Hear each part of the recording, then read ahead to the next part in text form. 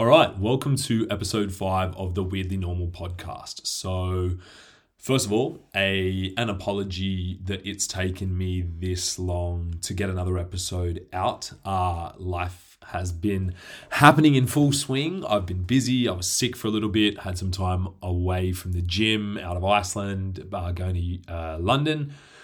And yeah, I've had so many ideas for episodes and the old executive dysfunctions got the better of me. I've sort of planned a bunch and then overthought getting them all out there. And I was just sitting there in bed, once again, mapping out some content and decided rather than just writing it down, I was going to speak about it because I think it makes for an interesting topic of conversation. I guess what's happened since last time I spoke to you, obviously the Open's done and dusted. The team is through to the quarterfinals. That takes place this week. The weather is slowly taking a turn for the better here in Iceland. What I mean by a turn for the better is it's like 8 degrees some days. Actually, I think we crept up to the double digits the other day and hit 10 degrees, which... it's insane for me to think that that is good weather considering a day of 10 degrees or less back home would be fucking cold. Like that's the middle of winter. People are freaking out, getting massive coats and whatnot ready to go. So, but that and the fact that it's light, it's now 8:30 at night and it's still kind of twilight outside. That combined has been unbelievable just in terms of being able to get out of the house, feeling like you can go out, go exploring, not having to put so many layers on to go anywhere and then have to take them all off. So that in of itself has just meant that I'm spending less time at home, spending less time here in my room, and potentially why it's taken a little while to get some of this content out there. I've run back, and today what I wanted to talk to you about is talking about mental health. Why I guess I'm so passionate about speaking about mental health, and within that try to really make sure that my messaging and what I am trying to kind of present to you guys and tell you guys, and this, whether that's through stories about my own mental health journey or the information that I try to share with you, the stuff that I kind of am learning about or have been practicing myself, is I want to make sure that that messaging is really clear, and I want to make sure that it's not being lost amidst the kind of, just like the niceties and the idea that, you know, just speaking about mental health, speaking about mental health is almost, I don't want to say popular at the moment, but it's definitely in vogue in some capacity. And as such, I just really felt compelled to talk about the reasons why I am doing it, and hopefully in that provide you, the listener, with a lens probably not the right word, but a lens through which to consume the content that I put out there. And so you guys are actually getting what I'm saying and absorbing the messaging that I'm trying to present to you. So I started speaking about mental health openly in 2017, and the immediate response I had was a mixture of people that were kind of enamored by it. And then obviously that's something that feels nice at the time. It's nice to feel appreciated, obviously. But there were so many people that reached out to me to say that what I was saying resonated with them and that it spoke to them and gave them a sense of belonging and a sense of connection to someone else that's experiencing these similar kind of strange feelings, or at the time, feelings that may have been strange to them. What was really cool about that was the number of guys that reached out to me. Now, just a little caveat to that, as is always the case when I put out mental health content, I do get inundated with people for whom the content does resonate with. And I just need to say again, I'm so sorry that I don't get back to everyone. I simply don't have the time, but understand that I do read almost every single message that comes through my inbox. And that I just love the fact that so many of you are willing to open up because you feel that sense of connection, and don't feel like that sense of connection doesn't exist, because when I read your stories and when I hear your stories, I'm so enamored by the fact that you're able to speak them and that you feel empowered to do that through having listened to my own. So please, please, please understand that though I'd love to get back to everyone, I just can't.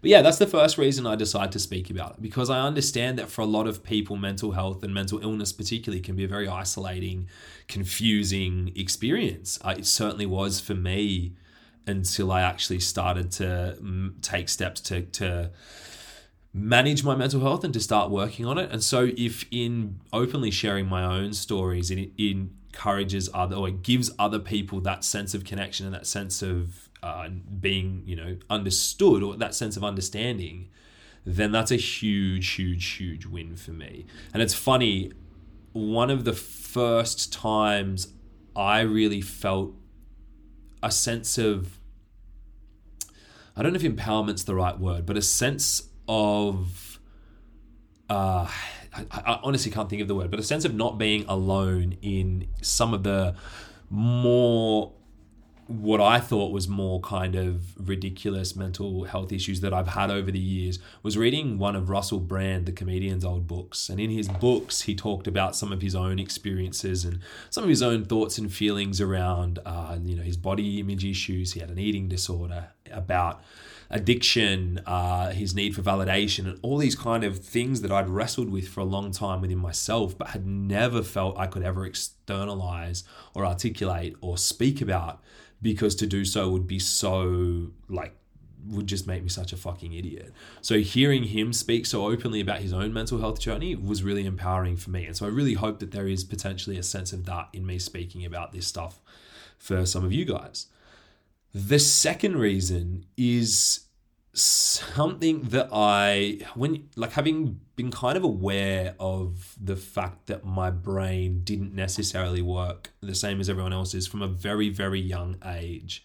Something that I've gotten very good at, or I believe I've gotten very good at, is figuring out how to articulate how I'm thinking and feeling to explain it to other people, if I need to explain it to other people. Well, and if anything, to be able to explain how I'm thinking and feeling to myself. Now, the reason for that is because my thoughts and feelings can be so fragmented and so jumbled. Using the written word particularly to try and articulate that has always allowed me to organize my thoughts, to create a sense of cohesiveness, and to follow a thought chain from start to finish. Otherwise, I can jump from thought to thought to thought to thought. Writing it down, I follow it through from start to finish, and I give it some structure, and I actually organize that thought chain, and can potentially sometimes work through something that is bothering me, or something that I'm finding difficult in doing so.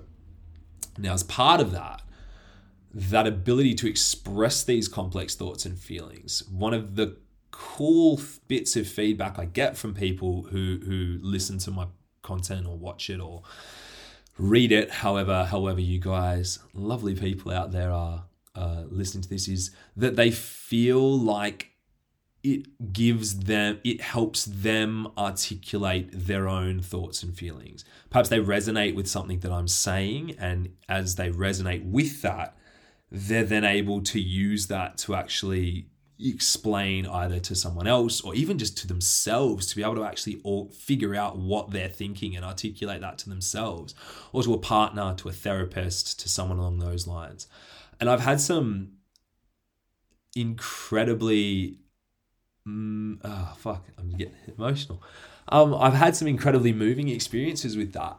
I get the messages every now and again, and that's awesome. But I had a girl come up to me at Wodapalooza actually, and she just gave me a hug and a letter. And she said she couldn't tell me the letter because she would get emotional if she said it out loud. But that was kind of the essence of what it said, was that it had, that in reading my article in the Morning Chalk up a while ago, it had given her words to use to explain what she was going through to someone else, and it had helped profoundly in her relationship. And man, that's awesome. I'm so pumped to hear that. And if being a good storyteller, being able to just tell my story well enough that other people can then tell theirs is the only thing that I'm good for in this world, then I'm happy with that.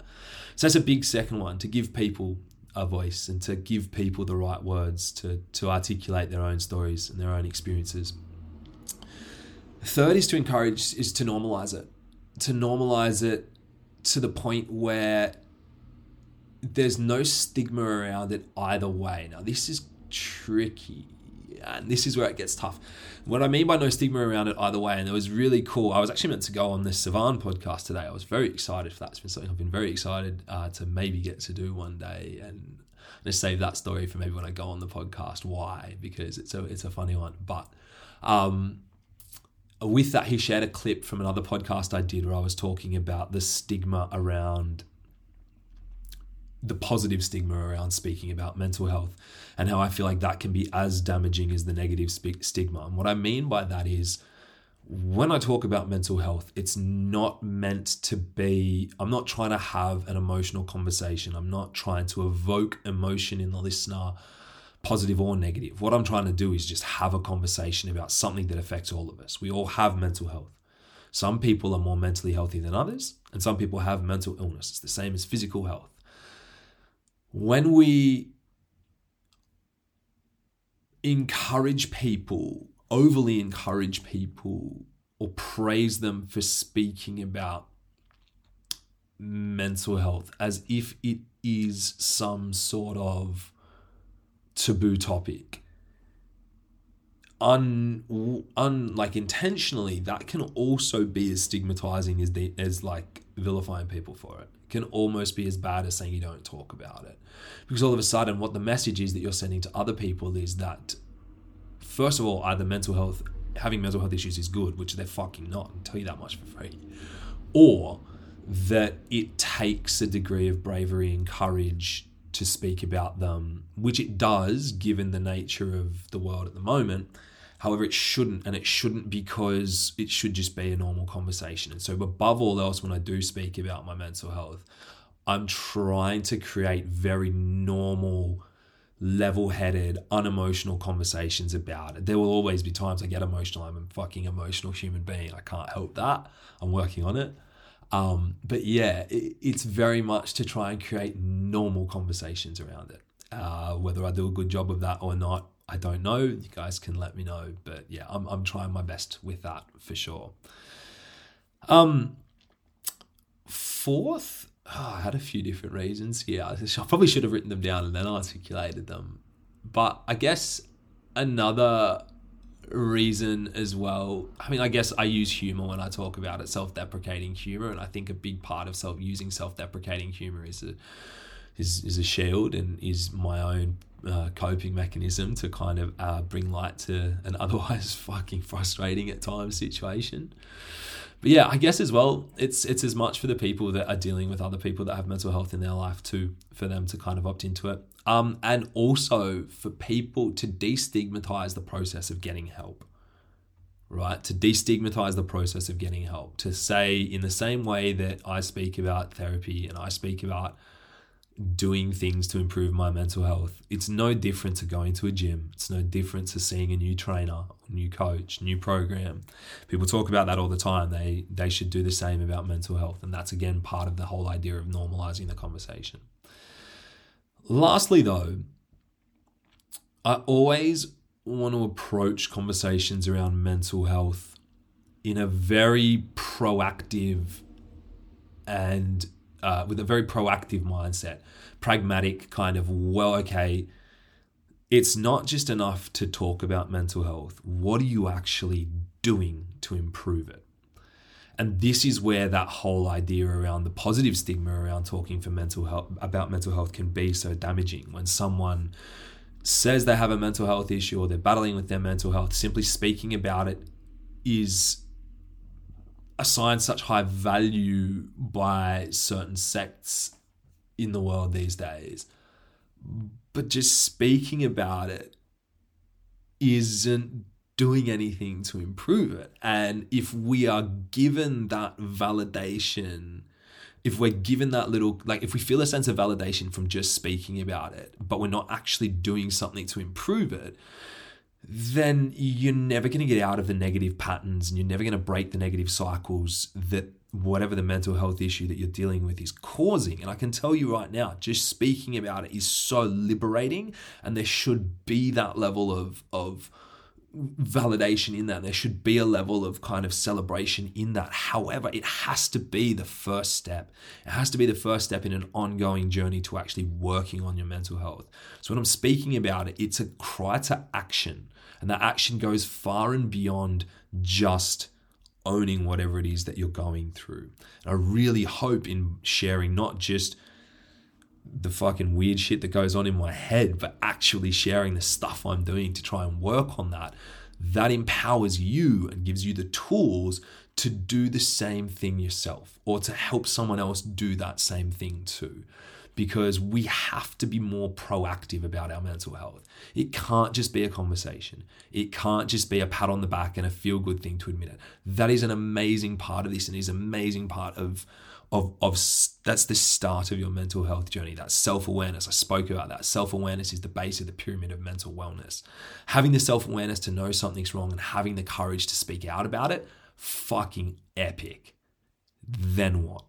That's where the true value in my content, or I hope the true value in my content lies, in sharing the steps that I take to work on my mental health and how that's progressing.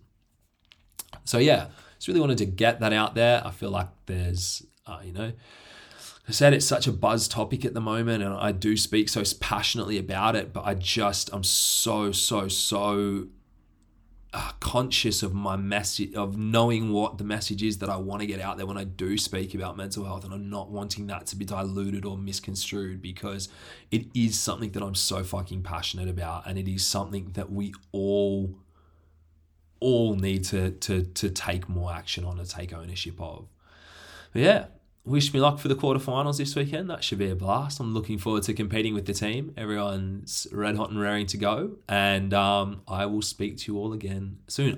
Next episodes, I have some really exciting stuff coming up. I'm going to do a two-parter on ADHD specifically. I get so many messages from people who either have ADHD, think they might have ADHD, feel like they relate to some of the symptoms that I talk about. And there's a big part of that is going to be talking about how you can feel like you relate to different traits and symptoms of a mental illness, but it doesn't mean you have it. Like, we all experience, mental health, as I said, exists on a spectrum, and therefore you can resonate with what someone's saying about mental health and it not necessarily mean that you have a mental illness. So that's a big thing. But yeah, that'll be my ADHD two-parter.